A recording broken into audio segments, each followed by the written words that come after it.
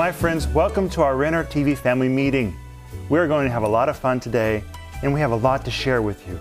But I want to tell you that everything in our store is 30% off. That's a big deal. We don't do that very often, but we did it for today because it's so special.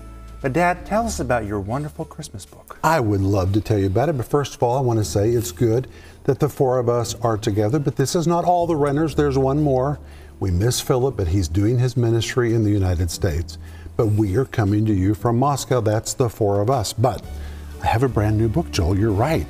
And it's called Christmas, the Rest of the Story. And in my segment of this meeting, I'm going to be teaching today about Christmas and sharing just a little bit from this book. And guys, I am so excited about this book. First of all, I'm excited because of what I wrote. I mean, it is so enlightening to see the details that people don't know. And this book is fully illustrated. It's just amazing. When you see this book, you're going to say, wow. I mean, it is going to exceed your expectations. Every single page is full color. So we really want you to have it. And that's what I'm going to be teaching on today. But Denise, tell us about prayer. Oh, if you need prayer, we're here to pray for you. Just write us, just call us. We're there for you. And I just want to welcome you. Thank you for being with us. Paul, tell us something about worship. Since we're coming to you from the sanctuary of the Moscow Good News Church, the Moscow Praise and Worship team will be leading us in worship today. And of course, they'll be doing it in English. This is kind of new for them. We don't sing in English every Sunday, so sing and worship with us today.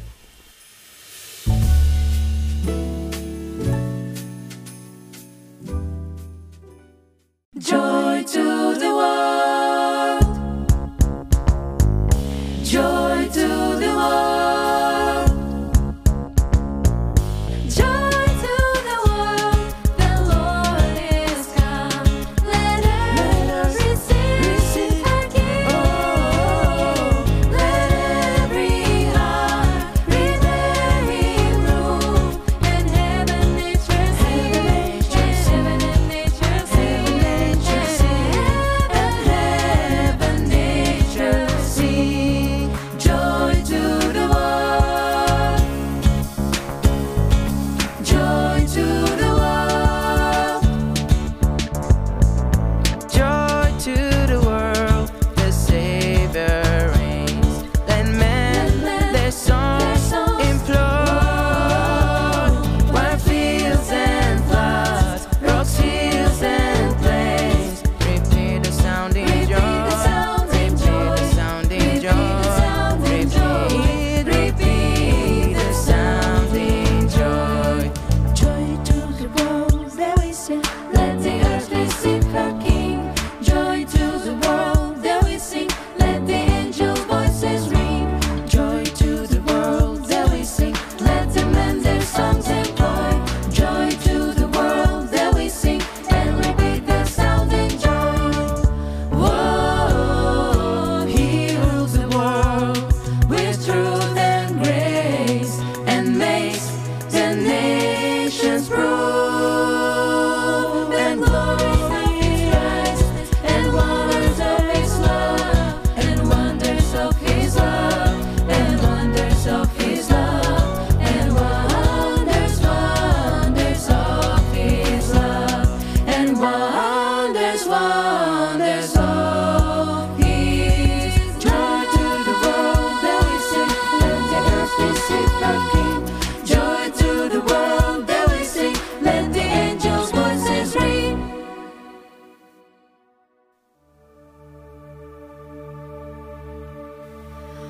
Oh, come, all ye faithful, joyful and triumphant. Oh, come ye to Bethlehem. Come and behold Him, born the King of vengeance. Oh, come, let us adore Him. Oh, come, let us adore Him. Oh, come, let us adore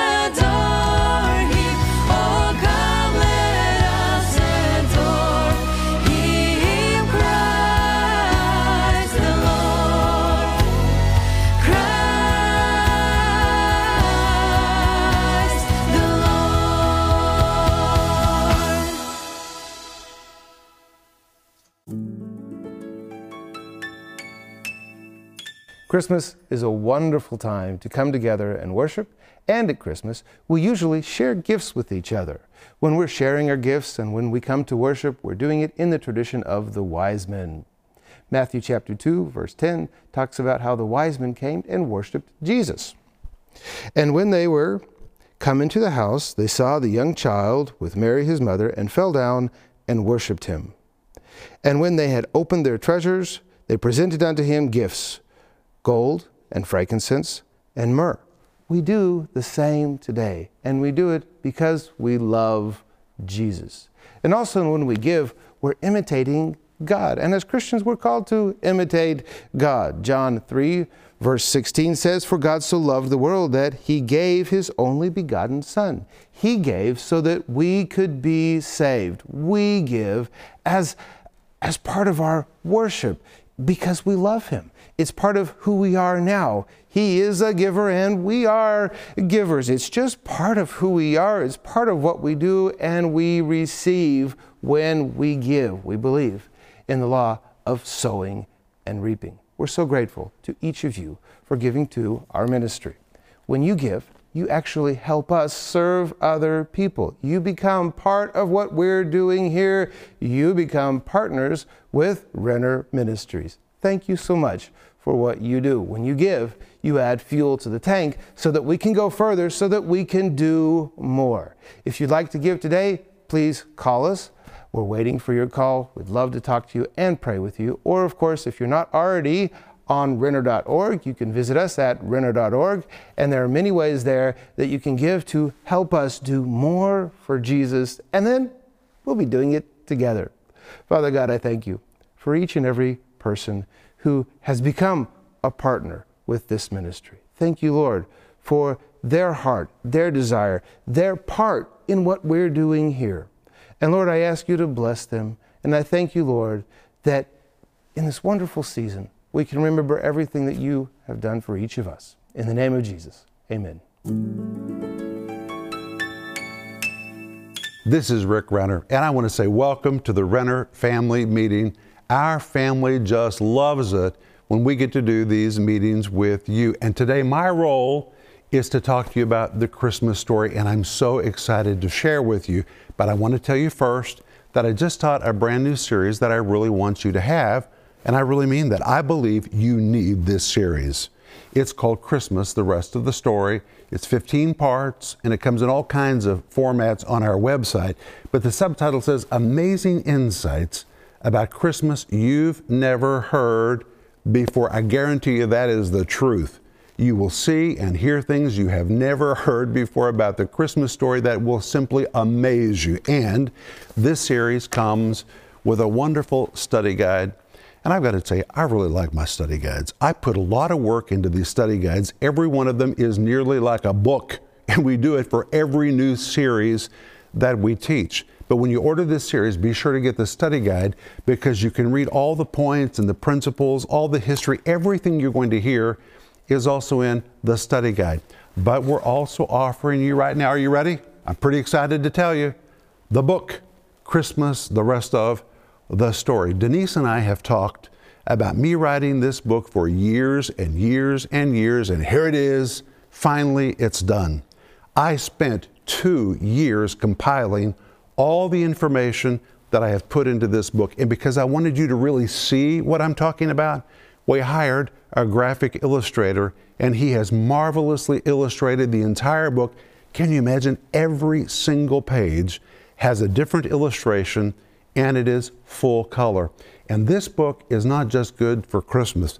It's a coffee table book. You can put it on your coffee table, and when your friends come over, or when your kids come, or your grandkids, they will open it. I know they will, because the illustrations are just amazing. They won't want to stop flipping the pages.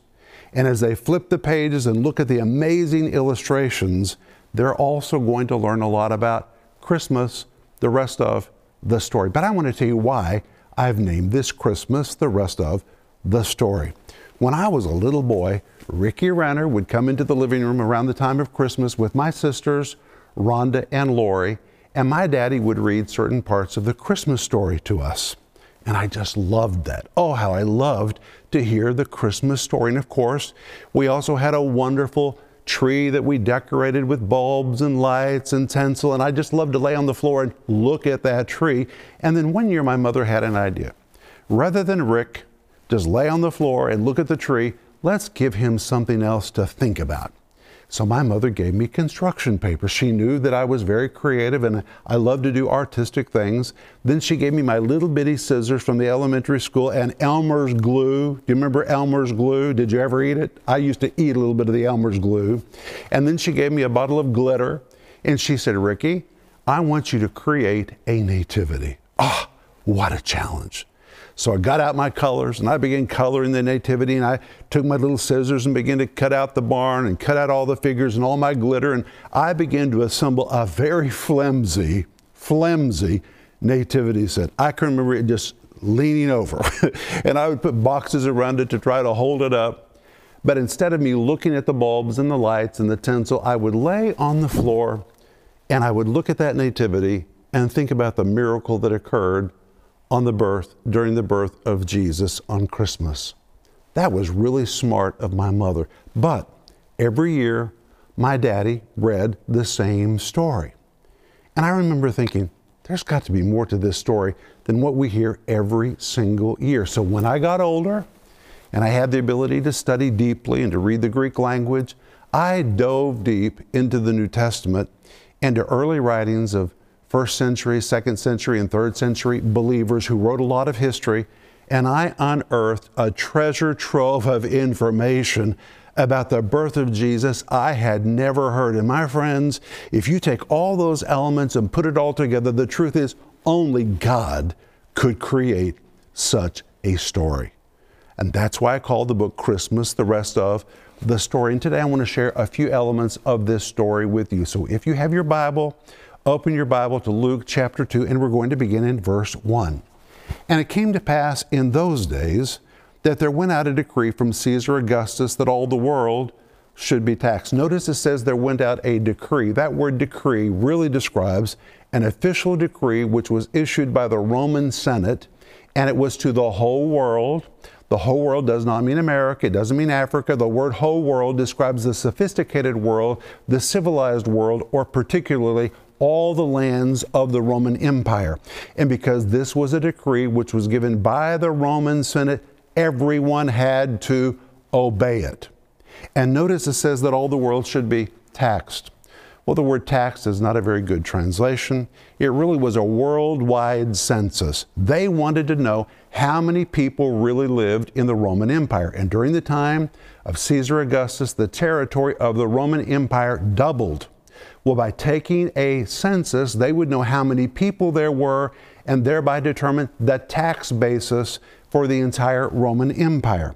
And the Bible says in verse 2, and this taxing was first made when Cyrenius was governor of Syria, and all went to be taxed, everyone to his own city. Now, I want you to imagine the grumbling that must have happened all over the Roman Empire at that time. People who probably said, why can't I just stay where I am to participate in the census? Why do I have to go back to my original hometown?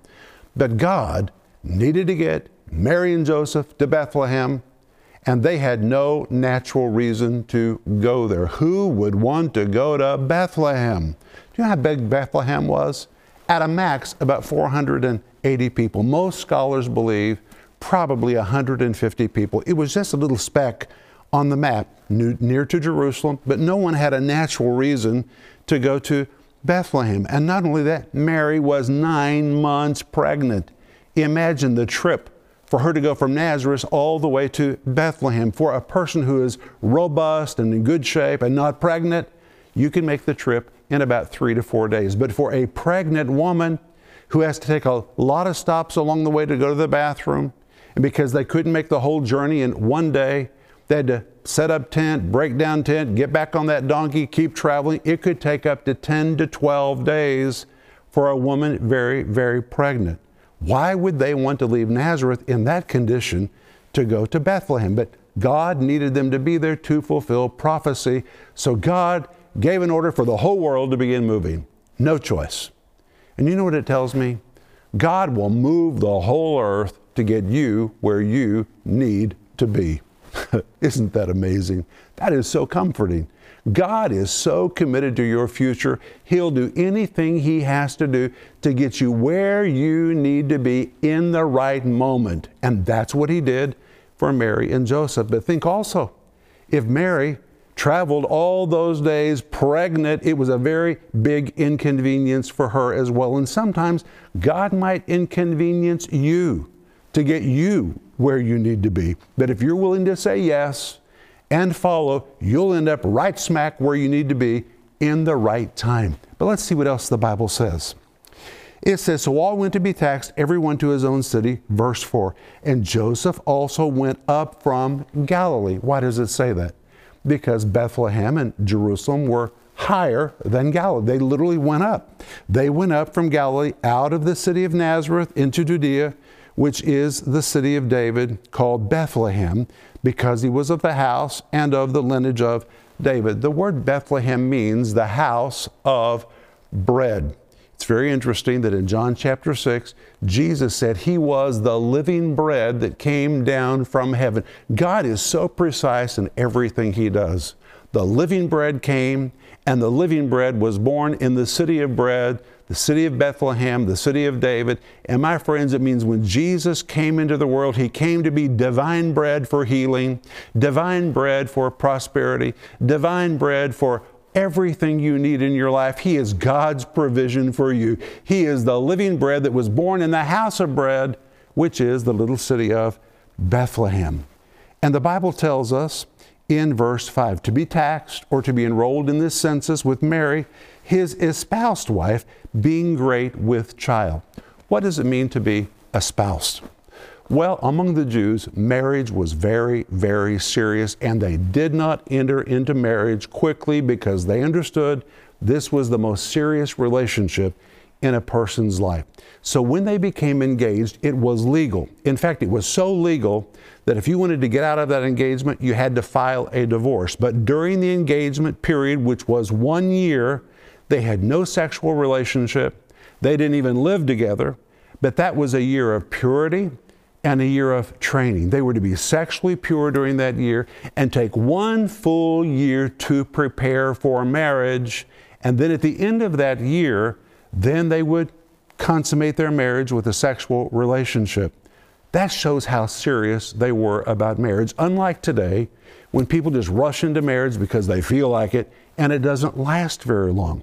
If we would take the approach of the Jews and train for marriage and prepare for marriage and do our best to make sure our marriage is a success, probably there would be fewer failures of marriage. And it was during this espousal period that Mary was found to be with child of the Holy Ghost. But it was not Joseph's child. She was impregnated by God Himself. But Joseph could have had her stoned, and he did not. We're told in the Gospel of Matthew that he was a just man and did not want Mary to suffer humiliation, so he was going to put her away privately, which tells us he was really a good man. He was a kind man. There's reasons why God chose Joseph to be the foster father of Jesus, and one reason was Joseph was not religiously mean. If he had been religiously mean, he could have said, I'm going to have her stoned. But he was a kind man. He was a merciful man, and that's one reason why God chose Joseph to be the foster father of Jesus. He wanted Jesus to have a very kind, merciful father. But what does the Bible say? It says to be taxed with Mary, his espoused wife, being great with child. The Greek says on the very verge of giving birth. And the Bible tells us in verse 6, and so it was that while they were there, the days were accomplished that she should be delivered. Verse 7, and she brought forth her firstborn son. Notice Jesus is called the firstborn son. There are some denominations which teach this is the only child that Mary ever gave birth to. But he's called firstborn for a reason, because after him there were others. And we even know the names of the other children because they're identified in Matthew chapter 13, verse 55 and verse 56. And in Matthew chapter 13, verse 55, we find the next one to be born after Jesus was named James. Then the next one was Joseph. The next was Simeon. The next was Jude. And it's remarkable that the James is the same James who became the leader of the Jerusalem church and wrote the book of Jude. The youngest brother was Jude, and Jude wrote the book of Jude. And verse 56 says there were sisters, which is plural, which means there were at least two. So after Jesus, at least 6 more kids were born, but Jesus was the firstborn and was the only one born without human involvement. He was the Son of God. But the Bible says, and she brought forth her firstborn son. Now notice this, and wrapped him in swaddling clothes and laid him in a manger because there was no room for them in the inn. Well, because of the artists of the Middle Ages, especially the Italian artists, we're all confused about what happened here. Let me explain. During the Middle Ages, they didn't have movies. They weren't able to show events in sequence. So Italian painters of the Middle Ages decided they would take all the elements of the Christmas story and put it on one canvas so you could see everything all at once. And so if you look at those canvases, there you see the Holy Family, you see Jesus wrapped in swaddling clothes, laying in a manger, which was wooden in a wooden barn. That's not right either. And then you see the angels are there and the shepherds are there and the magi are there. In fact, the place is just full. But my friends, all of these things did not happen at one time. For example, the magi didn't show up for 2 years. They came 2 years later, not looking for a baby, but looking for a toddler king. Did you know that? That's part of Christmas, the rest of the story.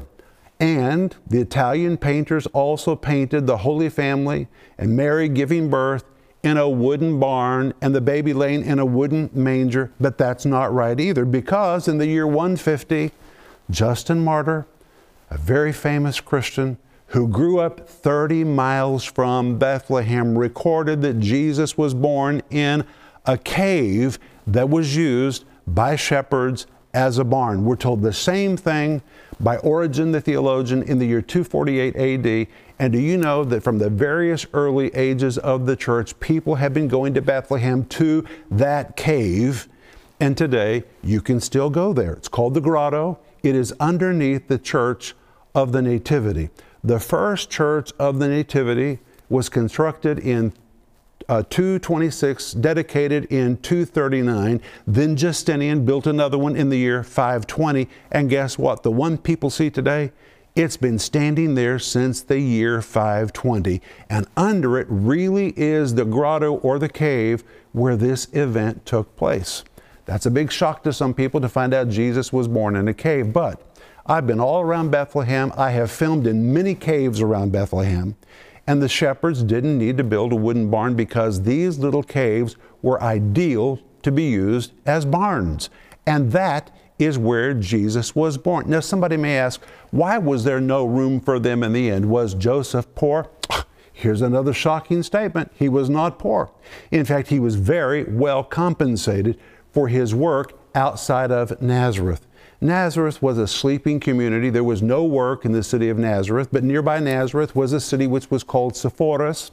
And Herod Antipas had declared that it would be the capital of his northern kingdom, and he began to decorate it and embellish it and turn it into the banking center of the Middle East. And he needed a lot of artisans who knew how to do frescoes and mosaics and create marvelous furniture and build beautiful walls and palaces. And the Bible tells us that Joseph was a carpenter, and guess what? Here's another shock. It's not the word carpenter. It's the Greek word tekton. It's where we get the word technology, which means he was a highly advanced technological worker. And a tekton, guess what? Primarily did not work with wood. What did a tekton do? A tekton created beautiful jewelry, marvelous furniture that was inlaid with ivory and precious stones. A tecton could make mosaics. A tecton had the ability to be a building supervisor, and tectons were very well compensated, which means when God chose Joseph, He chose somebody who had already been faithful at what he was doing. Why would God give the greatest assignment in history to somebody who had not proven himself? Of course, God always watches us. We're always in a period of qualification for something greater. And when God had His eyes on Joseph and saw how well he had managed himself and his responsibilities, God knew, wow, this is a man that I can trust with a bigger assignment. And the reason I'm telling you all of this is because when they came to Bethlehem, they didn't get a room because they were poor. They couldn't get a room because they were late. They came very late.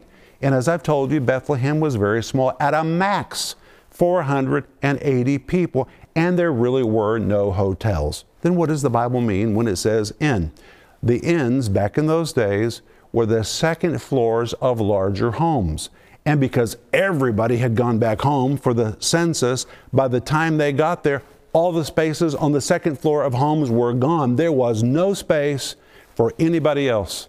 So what did they do? Well, Joseph, as a loving husband, he has a wife that's about to give birth. He begins to look for a place where his wife can give birth to this baby. So he finds this cave, which is used as a barn. And I know that we love to sing Silent Night, Holy Night, and Away in the Manger. And we kind of have in our minds that this was a silent, holy, quiet night. But my friends, that is far from the truth. In that cave, there were animals making all kinds of noises, mulling around, and it is likely they were not the only travelers in the cave that night, because there just was not a lot of room in Bethlehem where people could find room in the inn. So the cave was probably filled with animals and travelers playing games, talking out loud, and the Holy Family went to the very, very back of that cave, and that is where Mary pushed. And when she pushed, the Creator of the universe was born in that cave. And as those animals were mulling about and people were talking to each other, so much noise and commotion, they were unaware that the greatest miracle that had ever occurred had just taken place among them. Is that just amazing? And notice what else? She wrapped him in swaddling clothes. What are swaddling clothes? Swaddling clothes were the little bandages that shepherds used to wrap the limbs of newborn lambs. Well, all around Bethlehem, there was a particular group of shepherds who were under special rabbinical care, and their job was to raise lambs that eventually would be used for sacrifice at the temple in nearby Jerusalem. And we're told by Josephus that at the time of the Passover, over 260,000 lambs were sacrificed. Is that amazing? It means the Temple Mount was like a slaughterhouse, 260,000 lambs. And these particular shepherds in that region were raising the little lambs to be used for temple sacrifice. And because they had to be without blemish, when they were born, they took these little strips and wrapped their legs to protect their legs so nothing would be broken and nothing would be defective. Well, now Mary has given birth. She needs something to wrap her little baby with, so she looks around, and they're in the cave where all these little lambs are, and here are strips of clothing. She takes them and begins to wrap her little baby, and then lays him in a manger. Well, I know that most of us think a manger was something constructed of wood, but in Bethlehem, they did not have wooden mangers. The mangers were carved from the stone structure of the cave itself. And that is why it's amazing that both Justin Martyr writing in the year 150, and Origen in the year 258 AD, both of them wrote that people were still going to Bethlehem to the cave where they could still see the manger. Well, if the manger had been made of wood, it would have been rotten or it would have been carried off. But the manger was made of stone. So 250 years later, Origen said people were still going to the cave to see the very spot where the baby was laid. But there's something else very important. When a little lamb was born to be eventually used as a sacrifice on the Temple Mount, the shepherds would lay it in a manger. Then they would call the priest. And the priest would come and he would check the child to make sure it was without defect and was without blemish. And the reason it's so important for you to understand this is because Jesus' very first appearance was as the Lamb of God that takes away the sin of the world. Why didn't anybody ever tell me that when I was growing up? That's why I call this Christmas the rest of the story. Jesus was wrapped in the bandages for a little sacrificial lamb. He was even placed in a manger where normally the priest would come to inspect to declare this was a lamb without blemish, without defect. Jesus, in his very first appearance, appeared as the Lamb of God who was born to take away my sin and your sin. Now, I just think that is amazing. But wait, let's continue. It goes on, and it says in verse 8, and there were in the same country shepherds abiding in the field, keeping watch over their flock by night. And guess what shepherds these were? These were the shepherds under rabbinical care. They had their eyes fixed on those sheep because they knew the sheep they were raising were to be used as sacrifice at the time of Passover for the forgiveness of sin. These were no mere sheep. These were holy sheep. And suddenly, these shepherds, no mere shepherds, these were very serious shepherds who had been entrusted with a very holy charge. Suddenly something happened. The Bible tells us in verse 9, and lo, by the way, the word lo means, wow, is this amazing. And lo, the angel of the Lord came upon them, and the glory of the Lord shone round about them, and they were sore afraid. The word glory is the Greek word doxos. It describes the splendorous presence of God, but also the weighty, weighty, weighty presence of God, which means when the angel came upon them, they probably collapsed under the weight of God's presence. And the Bible says a light shone round about them, and the Greek is very specific. It was like a beam of concentrated light that encased just them. It was not the entire countryside being lightened up, but they were in a beam of concentrated light, and suddenly the angel said unto them, fear not, for behold, I bring you good tidings of great joy, which shall be to all the people. For unto you is born this day in the city of David a Savior, which is Christ, the word Christos, the word for the Messiah, the Lord. And this shall be a sign unto you. And the Greek literally means this is going to be a special sign, especially for you guys. For you guys. You shall find the babe. The word find is even important, because the word find is the Greek word which describes an investigation. There were a lot of caves in the area. To find this babe, they were going to have to go through all the caves. But the word find is also the Greek word from which we get the word eureka. When they finally find the child, it's going to be a real eureka moment. You shall find the child wrapped in swaddling clothes and lying in a manger. Wow. It was the equivalent of the angel saying, guys, you're doing a good job watching over these sacrificial lambs, but you're looking at the wrong lamb, because the real Lamb of God has just been born nearby. And if you'll go look for him, you'll find him, and you'll know you have found the real Lamb of God, because he'll be wrapped in swaddling clothes, lying in a manger. What would be the chances for a baby to be wrapped like a little lamb and to be placed in a manger waiting for the priest to come and bless it and say it's without defect and without blemish? And they said, hey guys, when you see this little baby, when you find him, it's going to be a eureka moment. And finally, you're going to see the real Lamb of God that was born to take away the sins of the world. Isn't that amazing? And the Bible tells us in verse 15, and it came to pass as the angels were gone away from them into heaven, that the shepherds said one to another, let us go now to Bethlehem and see this thing which has come to pass, which the Lord hath made known to us. And they came with haste and found Mary and Joseph and the babe laying in the manger. Now listen to verse 17 and 18. And when they had seen it, they made known abroad the saying which was told them concerning the child, and all they that heard it wondered at the things which were spoken to them by the shepherds. So we find the very first evangelists are the shepherds.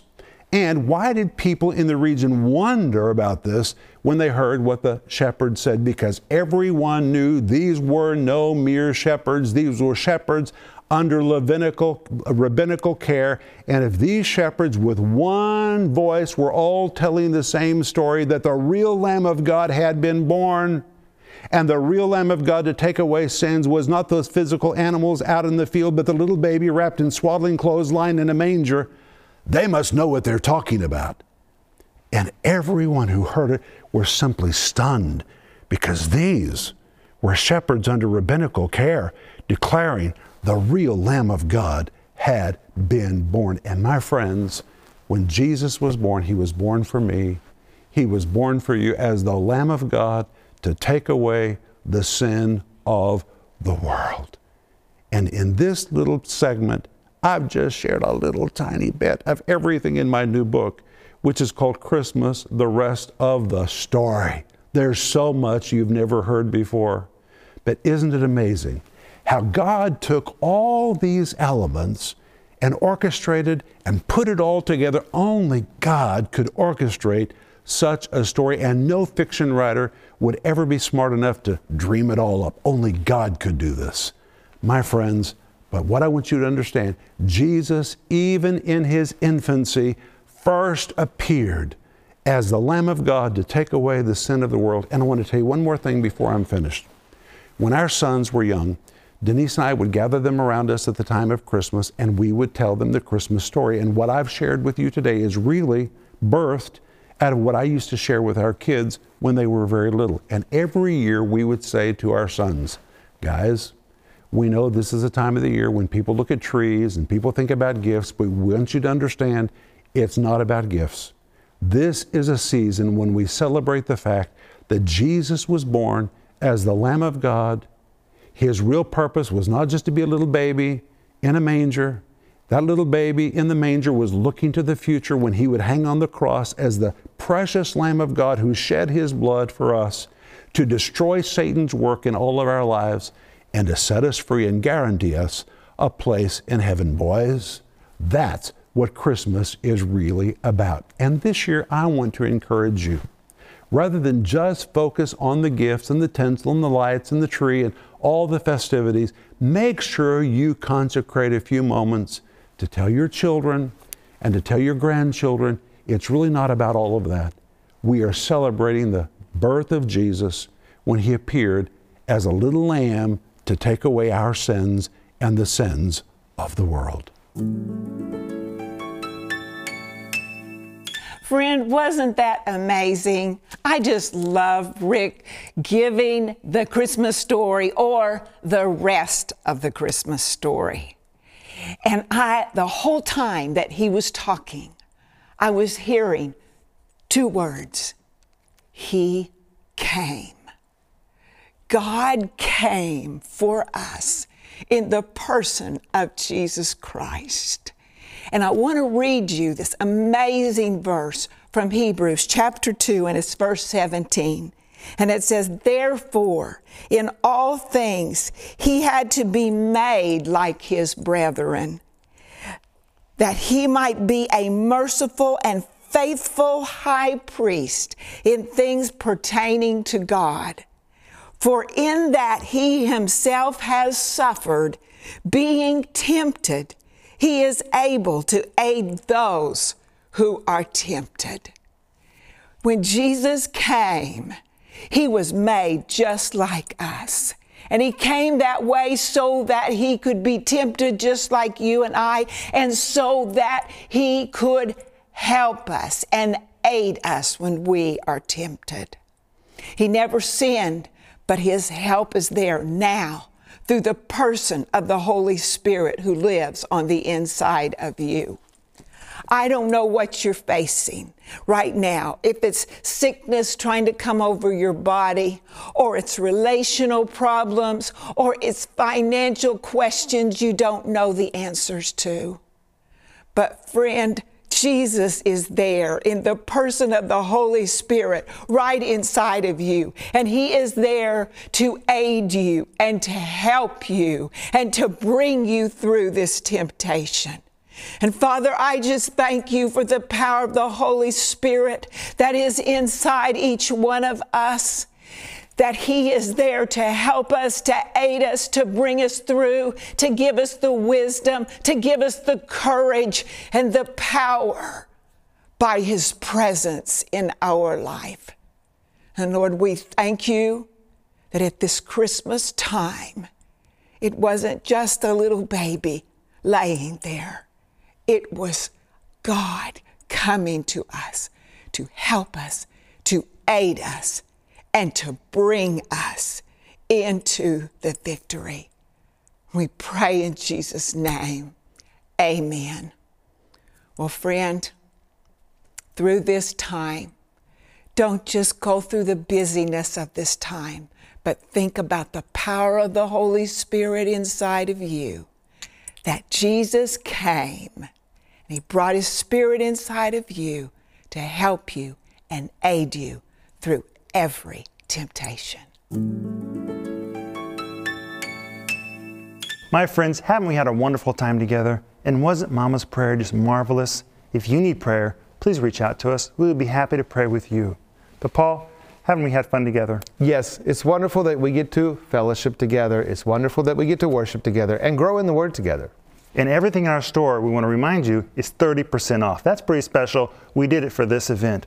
And Paul, tell us, our friends, about the Christmas book. This Christmas book is very special. Dad's been working on it for a long time, ever since I can remember. Before we open our Christmas presents, sit down near the Christmas tree to read the Christmas story. And as we read the Christmas story, Dad stops and says, wait.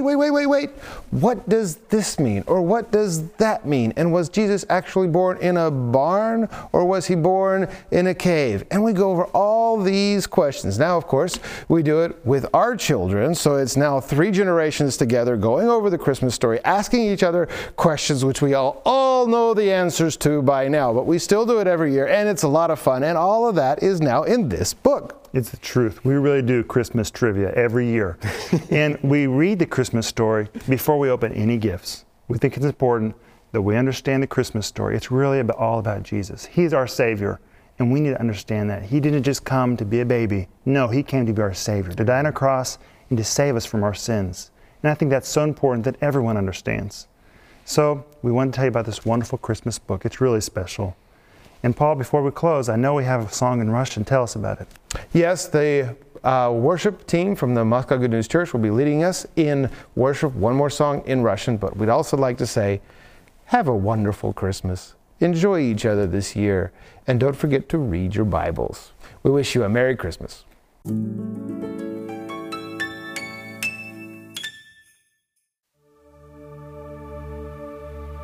Придите к младенцу, верные с весельем, придите скорее к Нему в Вифлеем. Царь нам родился, Царь всего творения. Придите, поклоняйтесь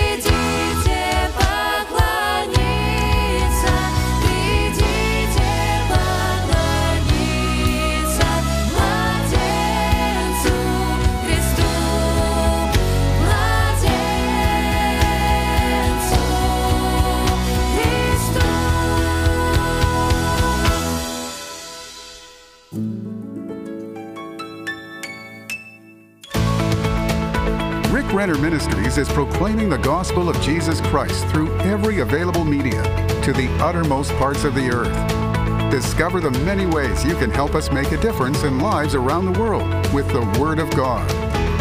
We invite you to partner with us in teaching, strengthening, and rescuing lives for the glory of God.